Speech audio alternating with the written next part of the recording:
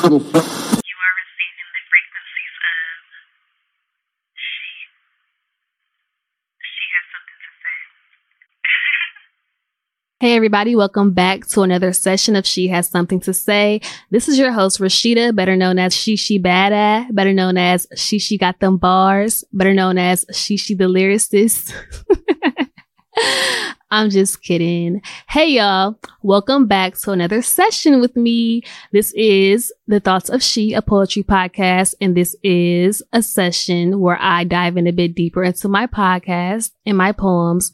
This session is called She Has Something to Say. And I just want to say welcome to any first time listeners and welcome back to those of you who have been listening for a while. So what's up, you guys? It's been a while since we last spoke. A lot has happened and transpired in this world. We are in a whole pandemic right now, which is crazy.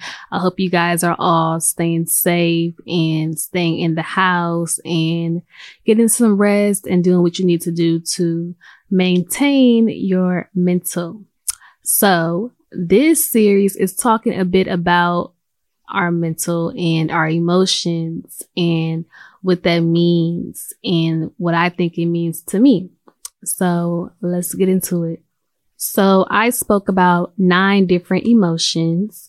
The first being love, which is an acronym to me for love over various emotions, because love is such a powerful emotion and it can do a lot to you. So that's my acronym for love.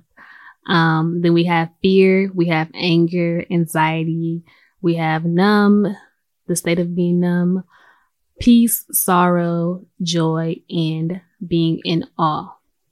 Emotions can be like a roller coaster, hence the saying emotional roller coaster, because they can be all over the place. And sometimes we feel like we can't really control them or what we do with them or, all that good stuff. And I just feel like it's an important topic that needs to be talked about. So I decided to dedicate an entire series to it. So an emotion is defined as a natural, instinctive state of mind deriving from one's circumstances, mood, or relationships with others. And that is from the Oxford Dictionary. Our emotions are derived from our state of mind. So we have to be very aware and conscious of what we are feeding our minds, whether that's our own thoughts or the thoughts and opinions of others or music we're listening to, TV shows we're watching or movies we're watching, whatever the case may be. We have to be mindful of what we are feeding into our mind because whatever we feed it, it's going to soak it up. I like to think of our minds as a tool. It's one of the most powerful tools we have in our bodies. And you can either use your tool for good or for bad. You can either let your tool rot in the shed, or you can pick your tool up, put it to work, and do something with it. And like I said, whatever you do with your tool can either result in good or bad. It depends on the seeds you allow your tool to either plant or harvest. And that's where being mindful about what your tool is doing and what you're letting your tool focus on comes into play. So if you plant poisonous seeds, your garden is not going to grow properly because the seeds are detrimental to the health of your garden, as opposed to planting prosperous seeds that are full of life and, that are going to allow your garden to grow. It makes a big difference. So you have to really be mindful of what seeds you are planting into your garden. But either way, your tool is going to be put to work. The determining factor of whether your produce is prosperous and full of life or whether it's rotten or barely surviving depends on what seed you're allowing your tools to focus on.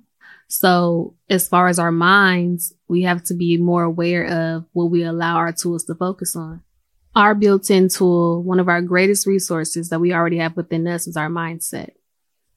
And this is where our emotions are rooted from. So our seeds are what we allow into our minds. Our garden is our entire being and who we are as people. We just have to be careful about what we allow into our minds, because when it comes down to it, that's what's going to determine our entire mood. It's just that powerful. So when it comes to our emotions, it's important for us to not let them take control of us completely. And I'm not saying don't allow yourself to feel your emotions. That's not what I'm saying at all. You don't want to ignore or disregard how you feel, because if you're feeling away, then you're feeling away for a reason. You know, we're all human. We're all going to have feelings, but I just think it's important to try to understand why you're feeling the way you're feeling. You really want to get to the root of the problem or whatever it is that's bothering you. I just don't think it's very wise to try to suppress them or cover them up or, you know, get a temporary fix of whatever it may be that you may think may help you feel better. And it may for a little while, but when it comes down to it, you're going to be right back at square one because you never got to the root of the problem. So make sure you're really understanding why you're feeling the way you feel so you can just nip it in the bud. Our society has trained a lot of people to think having emotions and feelings is a sign of weakness, but I have to disagree because I feel like it's really a sign of strength. It means that you're in tune with yourself and your environment and others around you. You know, it's like you really know what's going on. And society seems to have a different mindset, which sucks because a lot of people follow society and what they think and what the standard is. But really, I feel like it's a sign of strength. And especially in my culture, the Black community, like with men, especially, people try to tell their sons and just men in general, it's not okay to have feelings and emotions and that is feminine. But it's not just a feminine thing. Like, we're all people, we're all humans, so we're all going to have feelings. And if you don't express them, it's going to come out in other ways. So yeah, having certain emotions definitely shouldn't be seen as a sign of weakness. And I feel like being able to really feel emotions, being an empath, feeling the emotions from others around you and your environment is really like a superpower. Some people call it discernment or intuition. It's really a blessing because not everybody has that ability. So if you have that, then count yourself as blessed because it's a good thing to have. So yeah, it's really important to really feel your feelings and try to understand what you're feeling and not suppress them.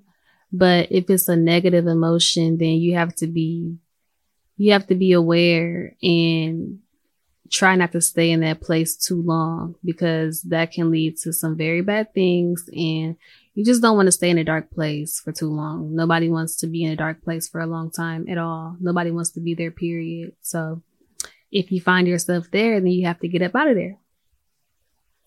So the key to that is finding an outlet or finding something that's going to bring you more peace or bring you joy. You need something to vent those negative emotions out of your system. Otherwise, you're just going to explode.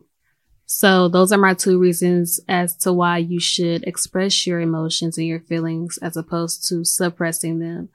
You don't want to be in a negative space for too long, just dealing with it. You need to find an outlet because if you just deal with it and let it just be a negative thing in your mind, that's not good for your health mentally or physically.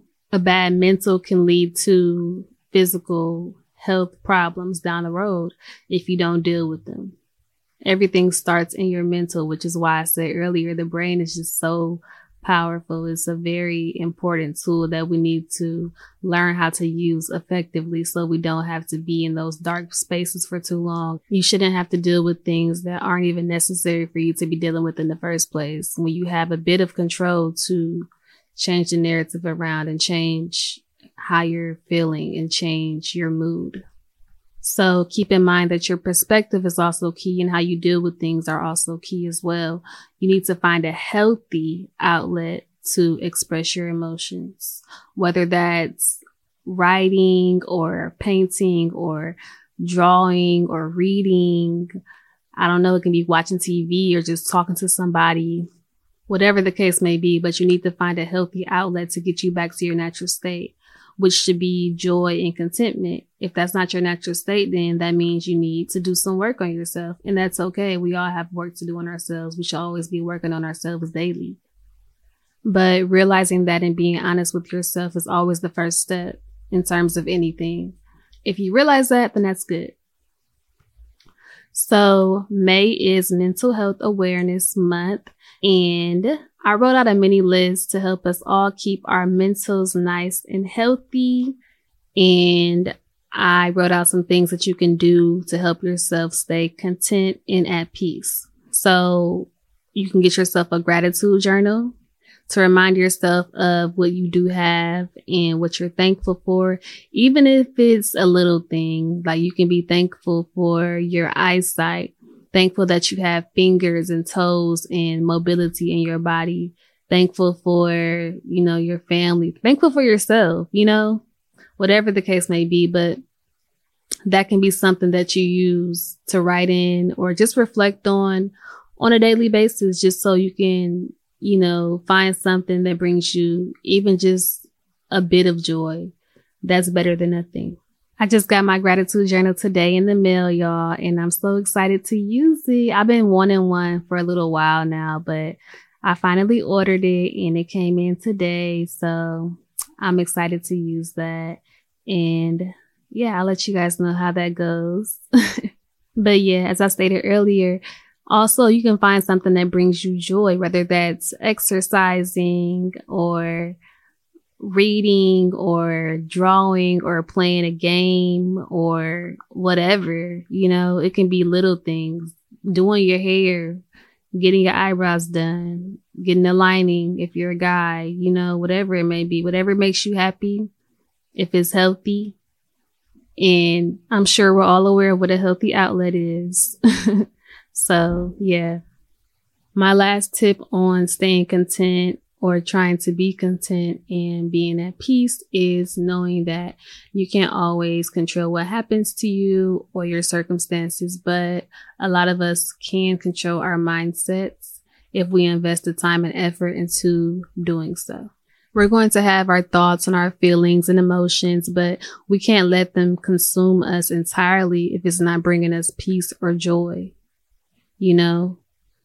It's important to try to have self-control over those things. Self-control is a very powerful thing, and it's something that we should all strive to do and to be able to have.